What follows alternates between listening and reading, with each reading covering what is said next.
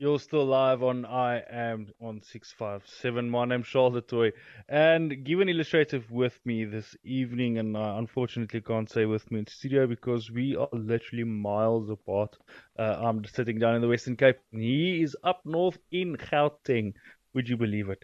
But this part of the evening we always devote to what's happening on the tech side of things. And if you're an Apple enthusiast like me, you probably woke up very excited a couple of days ago to see that you can update to iOS 15. Now, not a lot has changed, but there's one thing that I love that Apple is included in their new package now, and that is something that they call Focus. So what Focus does is it literally helps you focus. You can create your own shortcuts and your own type of things that's saying that whenever I am reading my book, I do not want notifications from someone outside of my favorites lists, and that will obviously help you focus. It can also help you focus by switching off games after a certain amount of time that it's been played, just to help you focus. And I think that is such a cool thing for Apple because I realize it's difficult for these companies that create smart devices to keep you off of your smart device because that's actually shooting themselves in the foot. But I do, to a certain degree, think that Apple is managing it quite well. Now, Yeah. last week, you would probably remember that we discussed the iPhone 12 or the iPhone 13, and me and Given said it should have been the iPhone 12s. And with regards to the reviews that I saw online, I think most people actually agree with me and Given. It's quite a letdown. There's not much that has changed, except for, I don't know if you saw this, Given, but they've got a new stainless steel sort of cover, which will not be, it's not, your fingerprints won't stick. So the fattiness and the acids of your skin tone won't stick on there. So that's something cool. Very. But not much else that is cool. Yeah. So that's the one thing that bothers me a lot, obviously, is you always have these things on your phone, your fingerprints, your dirty fingers. Yeah. So, I thought that was quite cool. Then, last thing that I want to share this evening is a lovely experience that I had, and I wanted to talk about it in the past, but I never dealt with this company personally, so I thought, let me do this real quick. Mm-hmm. And that is the iStore pre-owned.co.za. So what happens is you can buy pre-owned, or what they call CPO, certified pre-owned devices, through Apple yourself. Okay, so when you buy this pre-owned device, you sort of still have a limited warranty, not the same as you would have with the new device, but they will ship it as if it's a new device. So when you buy your iMac or whatever, they will put it in a box like it's brand new. They will include a charger that is brand new, and you still have a limited warranty, and they ship it countrywide at no extra cost. So you buy this thing, and it's literally a certified pre-owned device. So you're still buying from Apple. If you're Mm. like me, I want to buy from somebody that's reputable, right? I want to buy from, I don't want to get fricky at the mall and give him the $1,000 for a MacBook. That just seems dodge to me. Yeah. So I Yeah. would much rather buy from somewhere that I can take it back and say, listen, this is not operating the way it should have been. And I did that with iStore pre-owned. Well, actually, we as a church, we needed a new MacBook for streaming and lyrics and everything, and we bought it, and I was pleasantly surprised with the amount of time it took. We ordered it on Friday, and I think it arrived on Tuesday. If you remember that I'm down in the Western Cape, they're up in Gauteng, that's quite fast. Yeah. Right, that was quite reputable. So I would recommend that if you want to get into the Apple thing but don't want to spend the big bucks on a brand new device, see if you can get yourself a certified pre-owned device. They only buy devices that is still in good quality. So you won't get this terrible hand-me-down thing. It might have surface scratches, but it's still working fine. Mm. So I would really, really recommend that, and I think it has the Charles stamp of approval on iStore pre-owned. I love that. I really love that. All right, awesome, man. Those are some really useful tech tips. Hey, I love the fact that the stuff you spoke about, it's stuff that the average person can actually go and make use of, because I know that I, for one, am a person who struggles to buy things on Facebook Market. I know, like, for example, Danny Vambili, who's basically a Mm, part of the I Am family. He loves getting deals on Facebook Market and all these places. And he's quite savvy That about it guy is a as well. walking bargain finder. Yeah. Yeah, he is. I mean, we could literally do a segment on where to get bargains, and Danny would just, yeah, no, he would let it rain. He would let it rain. So I absolutely relate to the fact of, to the thing of wanting to go to a reputable brand, in order for you. I mean, even with used, especially. In fact, I think with especially used stuff, because at the very least they will give you about. I remember I bought a washing machine from Cash Crusaders, and they at the very least gave me 6 months. So for those 6 months, I knew that if anything happens, I at least have a warranty.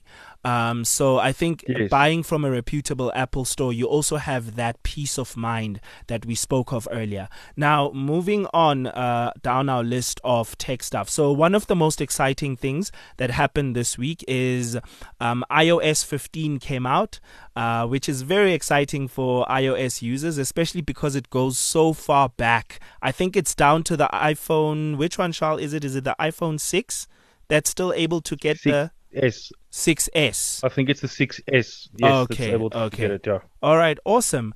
So we're just going to list a few things that are very exciting that iOS or iPhone users can anticipate. The first one being Android and web-based FaceTime. I'm excited by this because this is probably the first time Apple ever makes an actual effort to accommodate Android users onto anything that is theirs. So this is actually quite exciting. So FaceTime has come to Android. This is not a joke. This is an actual thing.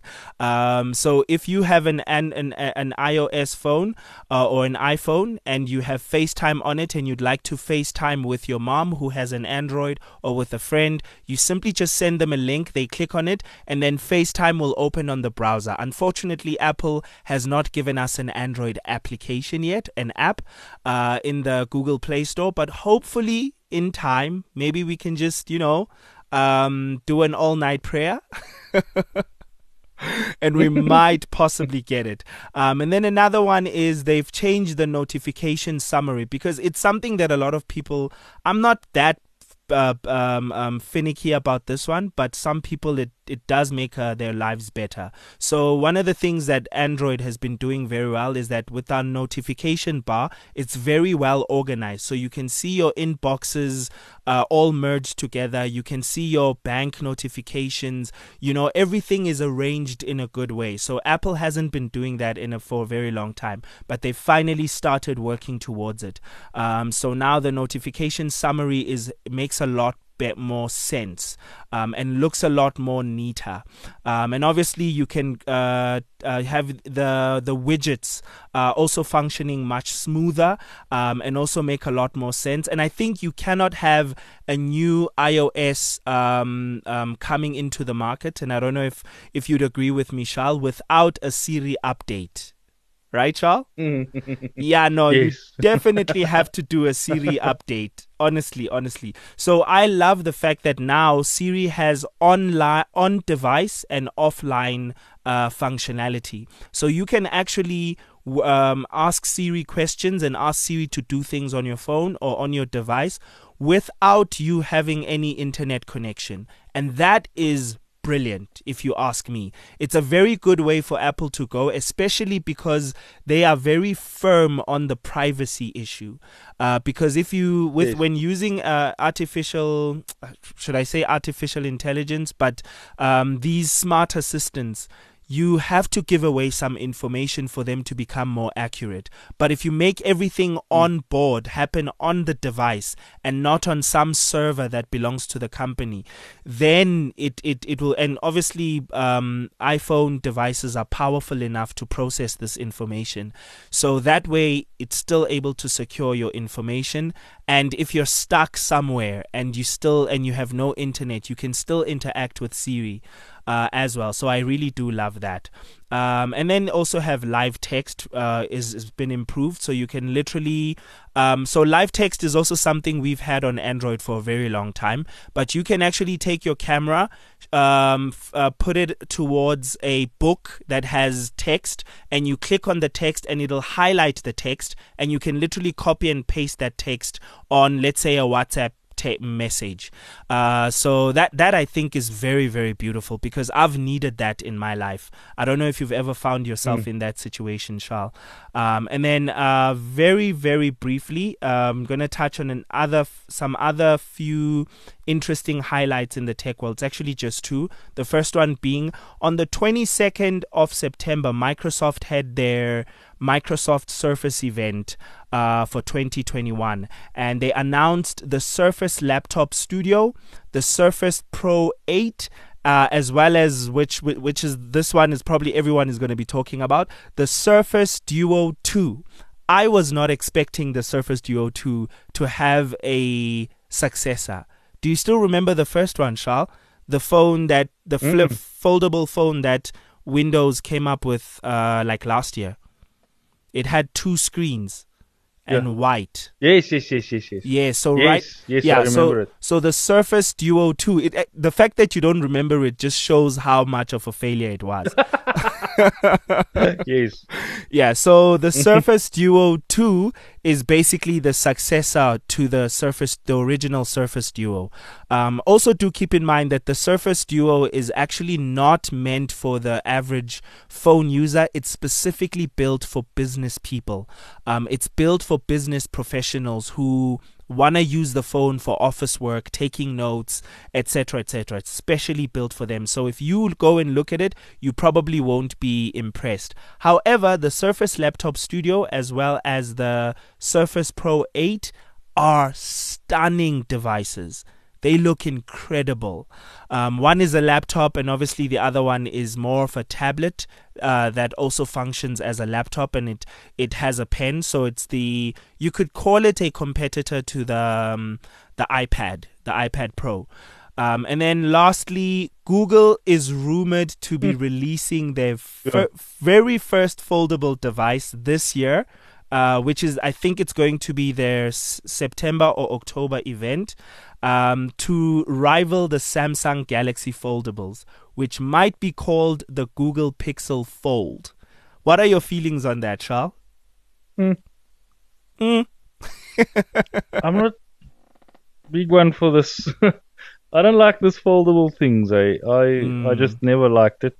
I never liked the phone that was able to fold from the Nokia days. Yeah. Movable parts break. That's my thing. Movable parts break. That's why you have so many mechanics in every little small town. Because cars are movable and they break. Exactly. So I feel the exact same with smart devices. Yeah, no, that's a very, very important point, and I love the point. Look, for me, what excites me with foldable devices is having more screen real estate.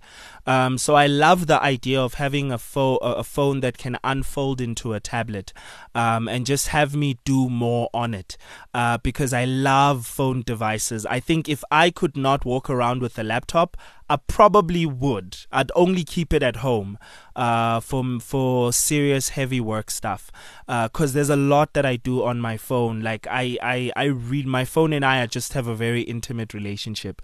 However, the point yeah, Charles? No, that's why I want the iPad Pro, because that's the one with the biggest screen and the strong processor. It's got the same processor as the MacBook Pro. So I figured if I get that thing, I don't need a MacBook. Exactly. No, I completely get you. Yeah, so I'm excited actually. I want to see where this competition is going to go to, and I think I am actually excited. I have to admit, I'm excited to see what Google's foldable design looks like. I'm very interested. And also considering the fact that Google has partnered with other companies to manufacture their own chip called the Tensor chip. That's going to be it's rumored to be in the Pixel 6 and the 6 Pro. So I'm guessing this foldable will probably have that chip as well. if they do announce it this year. But I don't know. I doubt that they're gonna be announcing it though. But it is exciting stuff. But that is all the time we have for our tech impact today.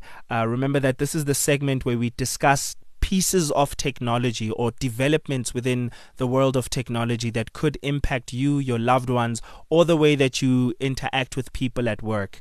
And we love the having the conversation of how technology changes and impacts the way that we build our relationships and connect with one another. With that said, we're going to take our breather right here and be back shortly, right after this.